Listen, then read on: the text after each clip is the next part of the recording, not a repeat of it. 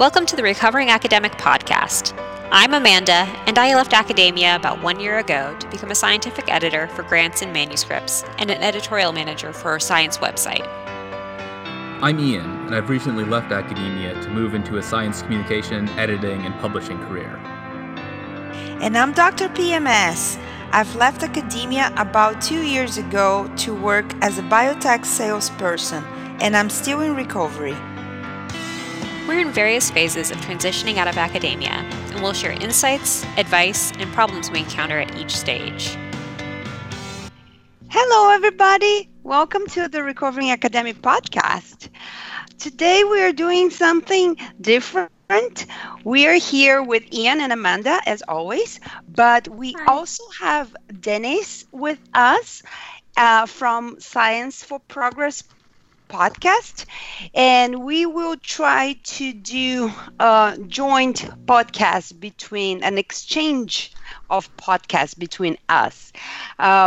So because Dennis is a recovering academic, as we are, we were going to talk about his transition and how he started his project.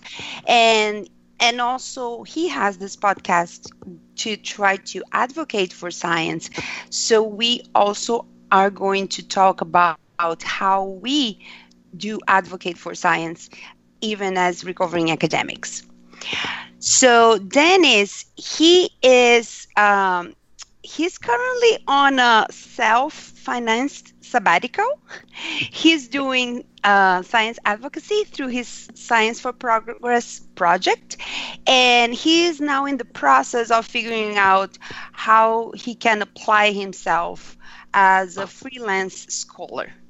And he's been working in academia he's been out of academia for 7 weeks. So that's, he's very fresh. And so let's start. Dennis, welcome to our podcast. Hello. Nice to meet you. Yeah, so can you tell us a little bit about how you thought about leaving academia and when that thought started, and how was your transition? Well, so I have been doing my PhD, and I was really excited about doing a postdoc, and I really wanted to become a professor or a PI or a leading scientist. There was always the drive, and I was going into the postdoc thinking that I would find a lot of support becoming a leader and honing leadership skills while also doing the scientific work, which I also like very much. I've been doing behavioral and systems neuroscience, and you can do a lot of behavioral experiments where you can, and one of the things that I've been doing was to implement new methods. Basically, in every lab that I joined, I had to first implement new methods, et cetera, et cetera. And this is time-consuming work. Mm-hmm. But I seldomly got to the point where I could have somebody work together with me, which would be after I implemented the method. And I've actually talked to my advisors, and the idea of having somebody work together with me wasn't greeted with a lot of excitement. So yeah, I've been basically repeating what I've been doing as a PhD student twice since then. So I join a new lab, I learn about the new subfield that I joined, and then I build a new apparatus, and then I do like one thing, and that's that. But this was not enough for me anymore. So it felt like I should be progressing professionally and as a person. And I didn't feel like I was getting the experience that I wanted. And I ended up doing experiments for hours in the basement, literally, in the darkness. And I just didn't feel like a good way to spend my time after I had so much experience. So I wanted to apply myself in a more efficient way, but that didn't happen. I don't want to go into the details of that because I'm probably biased in my views, anyways. we all are. are. Yeah, and then so I wasn't really happy with how this was going, and you know how frustrating this can be if you're in a job and you feel like this is all not really what you want to do. Yes. And then on top of that, every fellowship application I ever wrote was rejected. And while in the beginning, so usually my projects got really good scores, and the institutes got good scores, and my PIs got good scores. Everything got good scores except for my CV, and that is also quite frustrating. And the last fellowship rejection feedback was that I didn't have enough papers. And that would mean, in order to reach what they said they wanted from me in papers, would have meant at least 4 or 5 years doing what I was doing and was not happy with in order to get the papers out. And at that point, after 7 years as a postdoc, 4 years as a PhD student, I just didn't want to do that anymore. And then I decided not to extend the contract. I stayed a little bit longer in order to save money for my self-financed sabbatical. Yeah, so that was how I decided to leave. Now, the second question was the transition phase. So my transition basically started earlier than my actual leaving because I knew 1.5 years beforehand that I was going to leave. I was not too proactive about getting a job or something because I really wanted to take a break, which is what I'm doing. But I also had been an organizer for the Science March in Lisbon. So I'm in Lisbon in Portugal, and we've been doing the Science March in 2017. And I was really excited about that. I thought that was a really good cause, and there are really good reasons to continue with this kind of advocacy. So in the same summer in 2017, I started Science for Progress as a project. And of course, because I was still a postdoc at the time, it was a side project. But it's a lot of fun, and yeah. That's how I began the transition, and then when the postdoc actually finished, I was on vacation in Australia. Nice. That sounds fun. That was fun. It was also fun because for the last time, maybe, I met some of my old friends. I went to a convention or conference actually in Brisbane of the neuroethologists, and that's a field that I feel at home in. So I could talk to these people maybe the last time, and I got a lot of positive feedback for my story, and a lot of angry people saying, "Oh, this is so awful. I hear this too often." That people feel academia disappointed them so much that they left.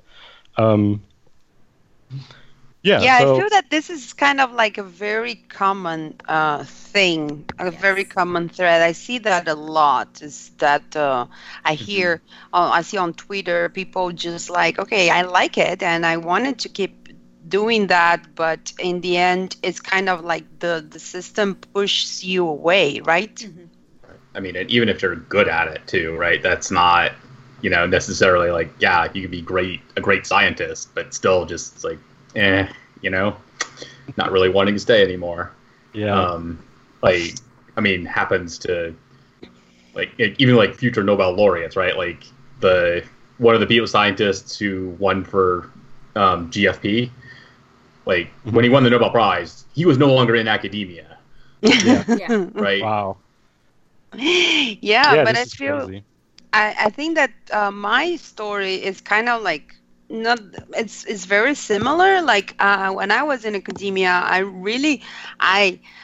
unlike you, I really liked the bench. I like to do my experiments. I had to do some experiments in the dark as well, but mine were with like a red light, so it wasn't not that bad. Yeah, the red But lights didn't help for me. That didn't do it. yeah, but I had a love for research and I really liked what I was doing, but it got to a point I was here in the US and I did my PhD in Brazil. So all the fellowships and the things that I won, they didn't count. I would put them on my CV, but people would not understand them. So they were not valuable.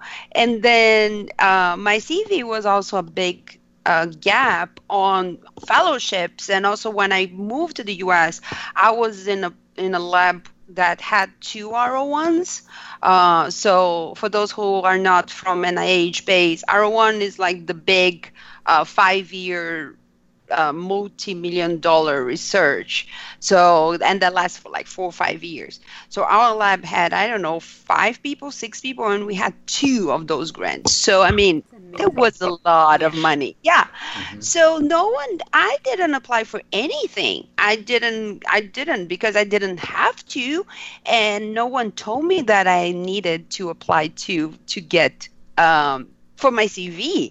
So once time passed, and then I started to apply for because you need to apply, and then they were like, okay, you don't have anything on your CV. Why we should fund you, And then it comes into like a roller coaster of like, okay, you don't have. We won't give you because you don't have, but if I don't have, I won't get anything, Right. It's a catch-22. Yes, exactly. Right. Yeah, and I mean, I can briefly like talk about my transition too from being a postdoc, and it's like I like my PhD, okay, and like I always intended to be a scientist, and so like my PhD was okay. Like it's like I went to a good school at Washington University in St. Louis, studied plant developmental biology, but it was a hard, isolating experience. But I did it, and it was fine, and I got to do some interesting things. Like I was, for part of that time, in charge of inviting seminar speakers, like students, like the grad students as a group, we'd get together and nominate speakers like, hey, we can invite a speaker. And I would be in charge of handling some of the logistics and invitations and doing that kind of stuff. Just fun. And then I got a postdoc and did that for way too long, I feel. Like, because again, like there's always this sense of just isolation, and like Dennis was saying, I didn't feel a sense of growth anymore. And like spent many hours in a dark microscope room with laser beams, as well as some experiments like using a green safety light. Well, not safety for like humans, but safe in the sense that plants grow in the dark plants don't really see green light very well. And so you can use green light as illumination, so you can see what you're doing a little bit in a dark room to, harvest your dark grown seedlings. Right. And I spent many hours doing stuff like that, like, growing plants in there, growing Arabidopsis in its quote unquote natural environment of a petri dish. And like, it's just, like at the end it's like, I'm not growing here anymore. Like I got my one big paper out of my postdoc, and that was good. I started writing about science, and like I just like, I like exploring the ideas more than actually doing them myself, I think. I still didn't have a good idea of like what I would do out beyond academia besides like try to make it as a science writer, which I think still would be my long-term goal. But through Twitter and networking, like I found my job as a virtual lab manager at Happy Labs, where I work now, and I'm continuing to do like my writing and editing as I can on the side because I do enjoy that. And like I'm still like, my science advocacy comes in the form of like I'm an editor for the National Postdoc Association's newsletter here in the United States. Oh, cool. And so like we put out an issue every month and email it to the 30,000 people or so who are subscribed to that list, whatever that number is. So that's my story in a nutshell. Mm-hmm. So, and I guess I can relate to the not wanting to do bench work anymore. Or tired of doing the bench work that I was doing. I didn't spend hardly any time in the dark.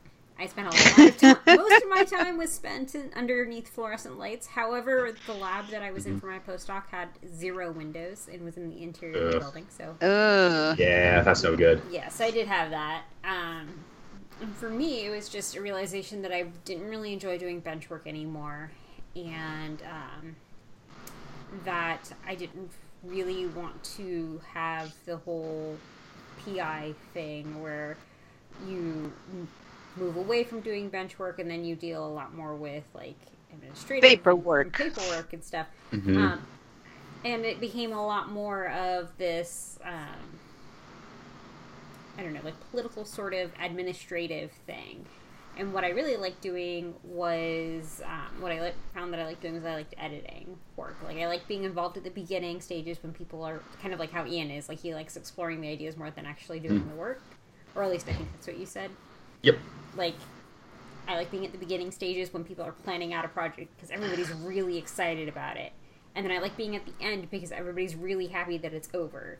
The middle part where it's this long slog of things not working, where you could have just stayed in bed all day and at the end of the day had the same exact results because nothing worked, really got to me. So after doing my postdoc, I decided that I would do some editing work because I had gotten a position with Bite Size Bio to edit for them, and then I had faculty members who were like, hey, you can write, you can edit this stuff, and I'll pay you money. Nice. So that was kind of a relief at that point. So that's kind of how I transitioned out.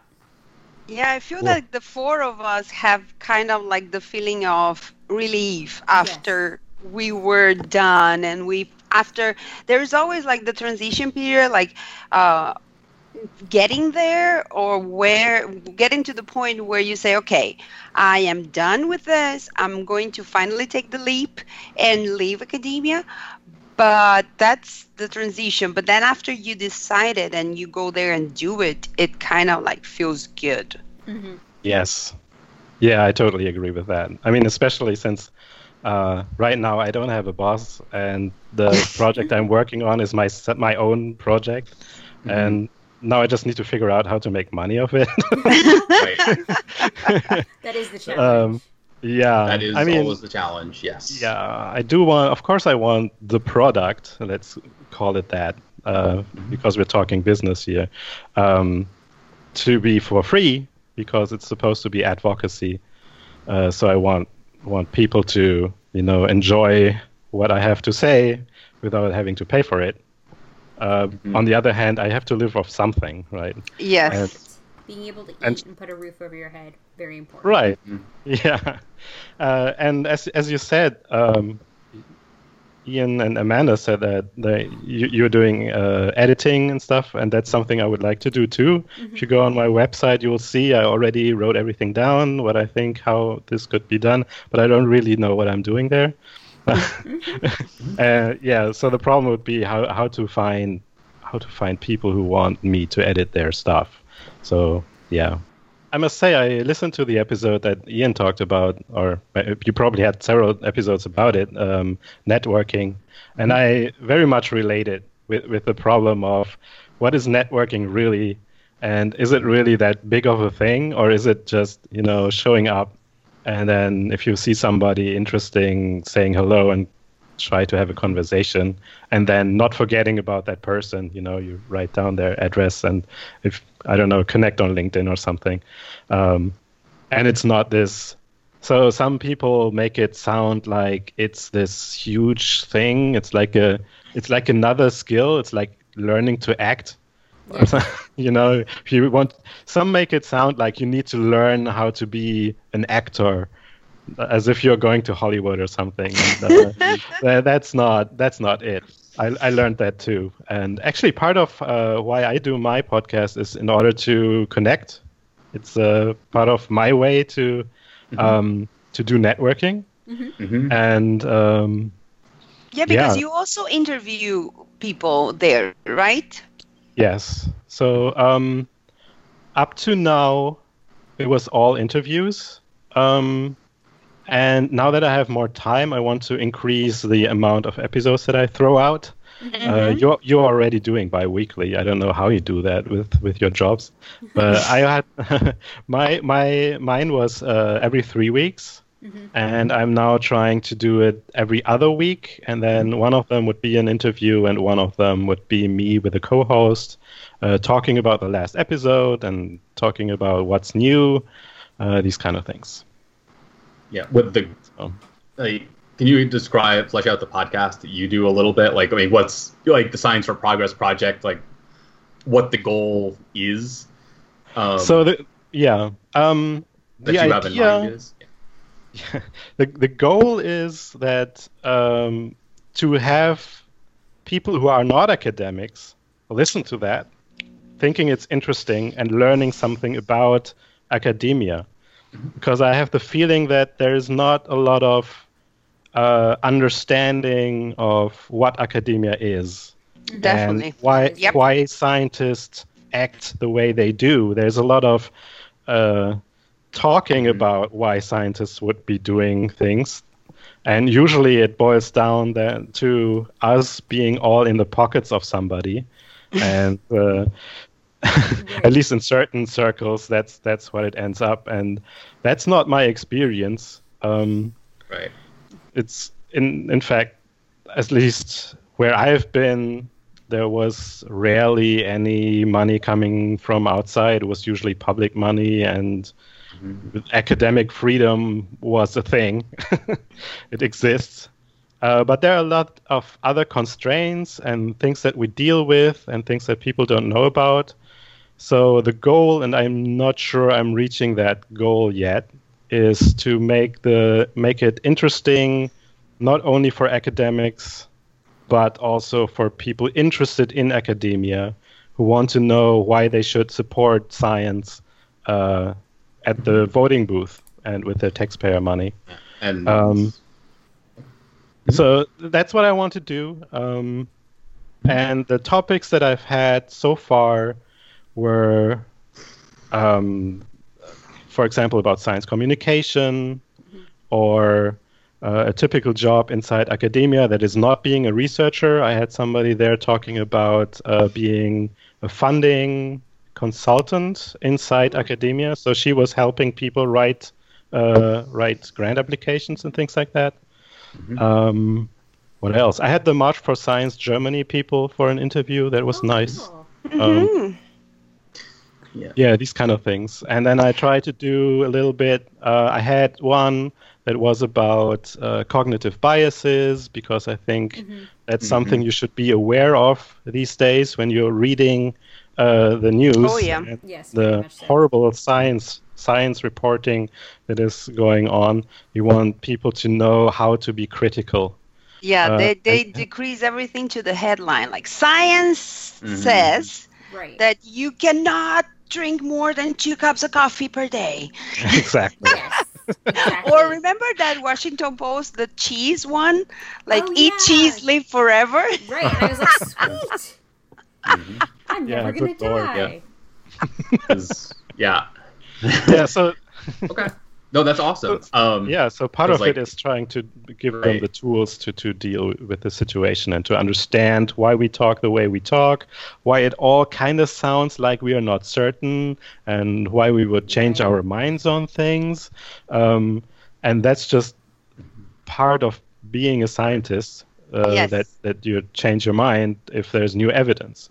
But what people need to understand is that still the mainstream science opinion is usually a pretty sound one based on evidence, and there's usually few alternatives out there that would have any merit compared to the scientific opinion. Right, and whether the picture is complete or not, because some of the things, it's, we've had 150 years of like building that up, right, from like thinking about things like evolution and climate change. Like, scientists have been on top of that, and studying that for over, for hundreds of years now. And it's like, yeah, we've got a pretty solid idea of what's going on, even if there are still questions about how it works.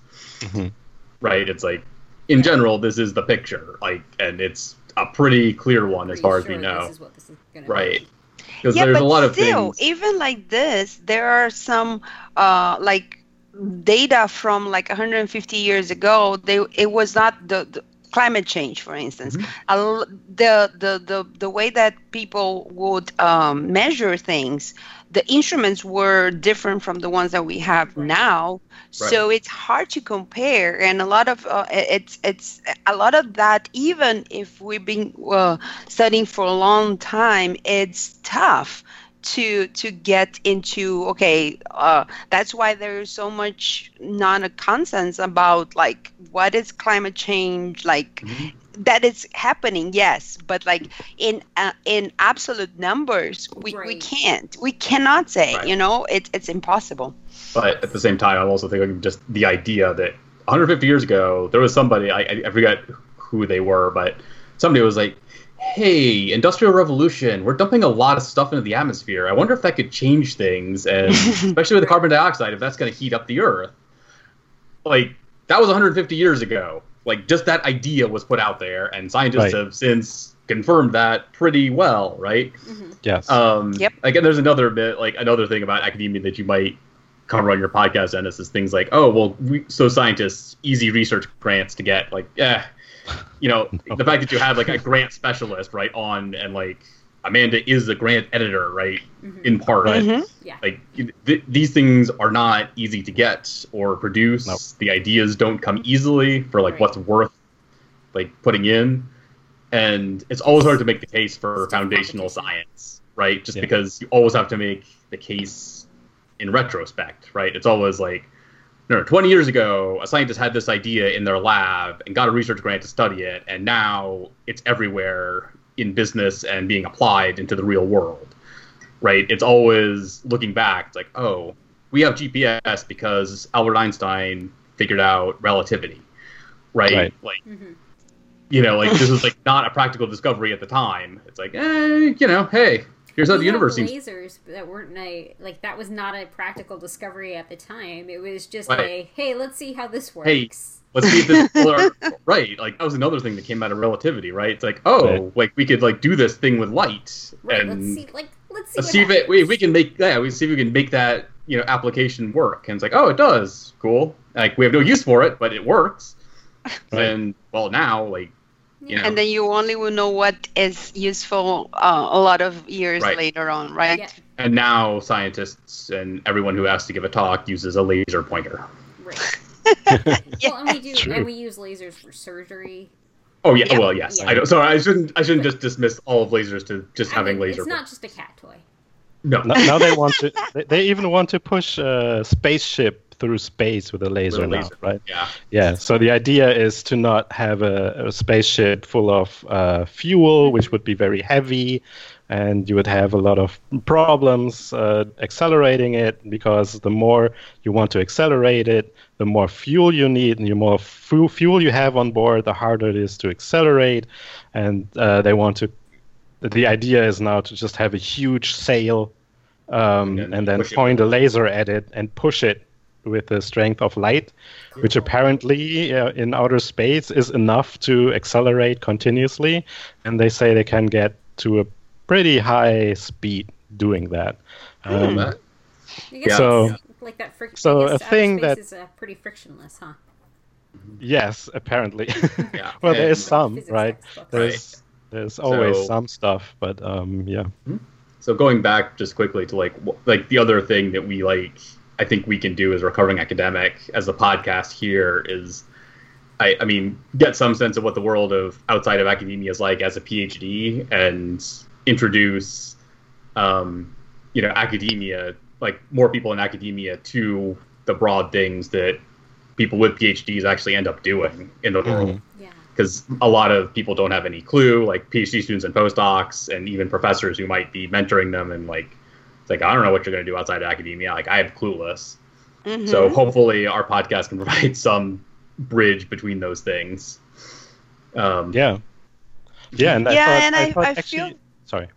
Oh yeah. So I thought this crossover would be a good idea, in part because of that. So my goal audience is not academics, but I have a lot of academic listeners, of course. I don't have a lot of listeners, but most of them are academics. And I think it's also important for people outside academia to understand that inside academia, the people also have their problems, right? We're not the perfect people. A lot of people think we are. We have our problems when we try to step outside our own bubbles too. So, Oh, yeah.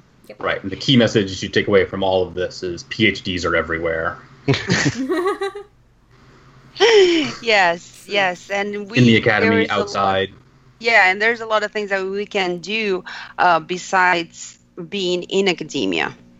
But I feel like your podcast, the idea, it's really nice. And I was here thinking now how you could because it's hard for you to reach those people, like how you can you pick up those people to listen to your podcast.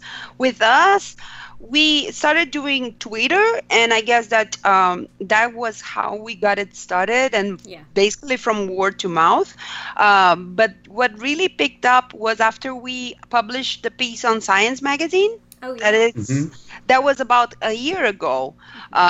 So we published that piece, and then after that piece, that we got a huge. I think that our number of downloads doubled in a month.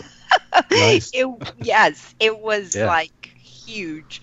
And so this was what happened to us, and I don't know how you could.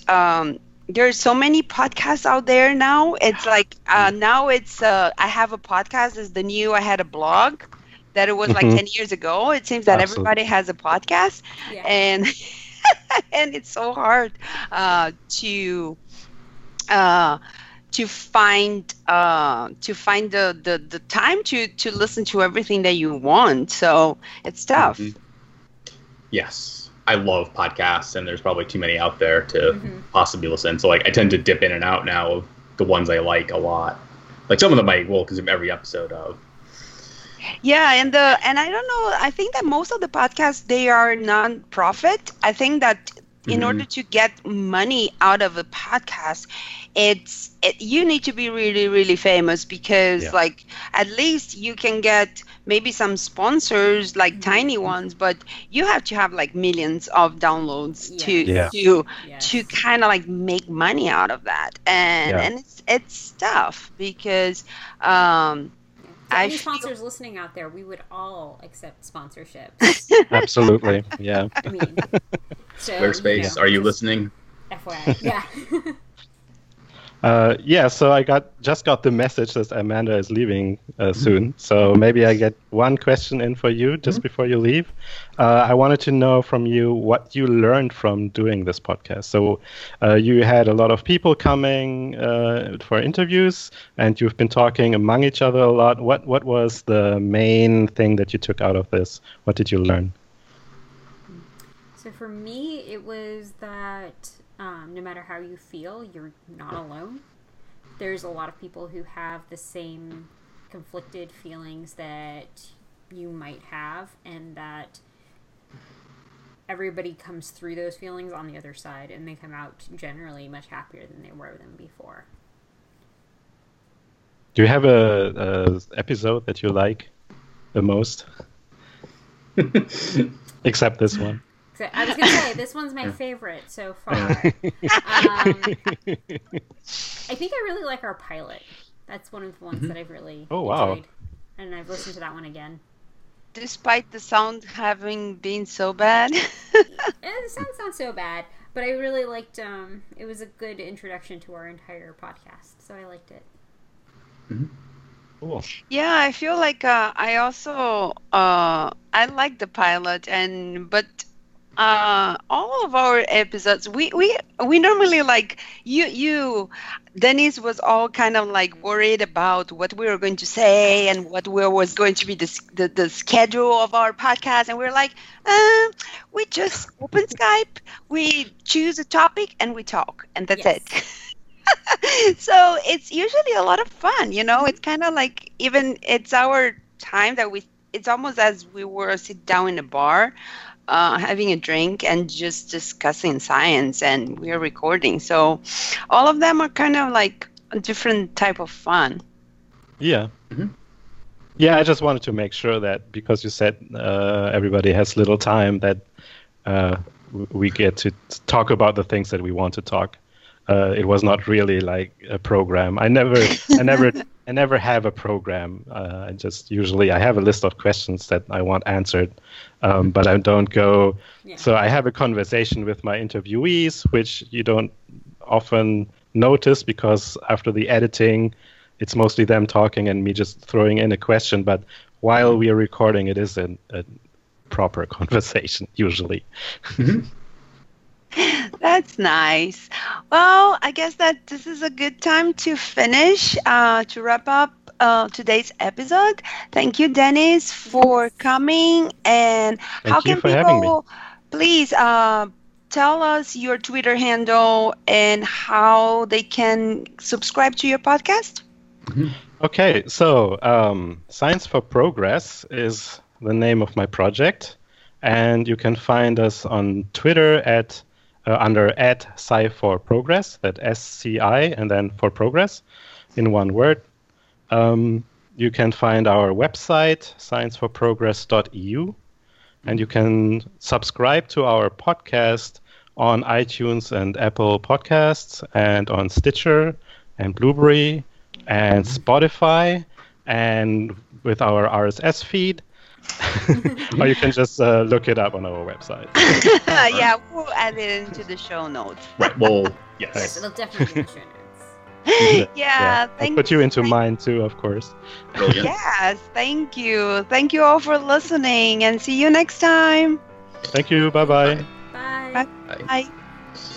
Thanks for listening to the Recovering Academic podcast. Our music is from bensound.com under a Creative Commons license.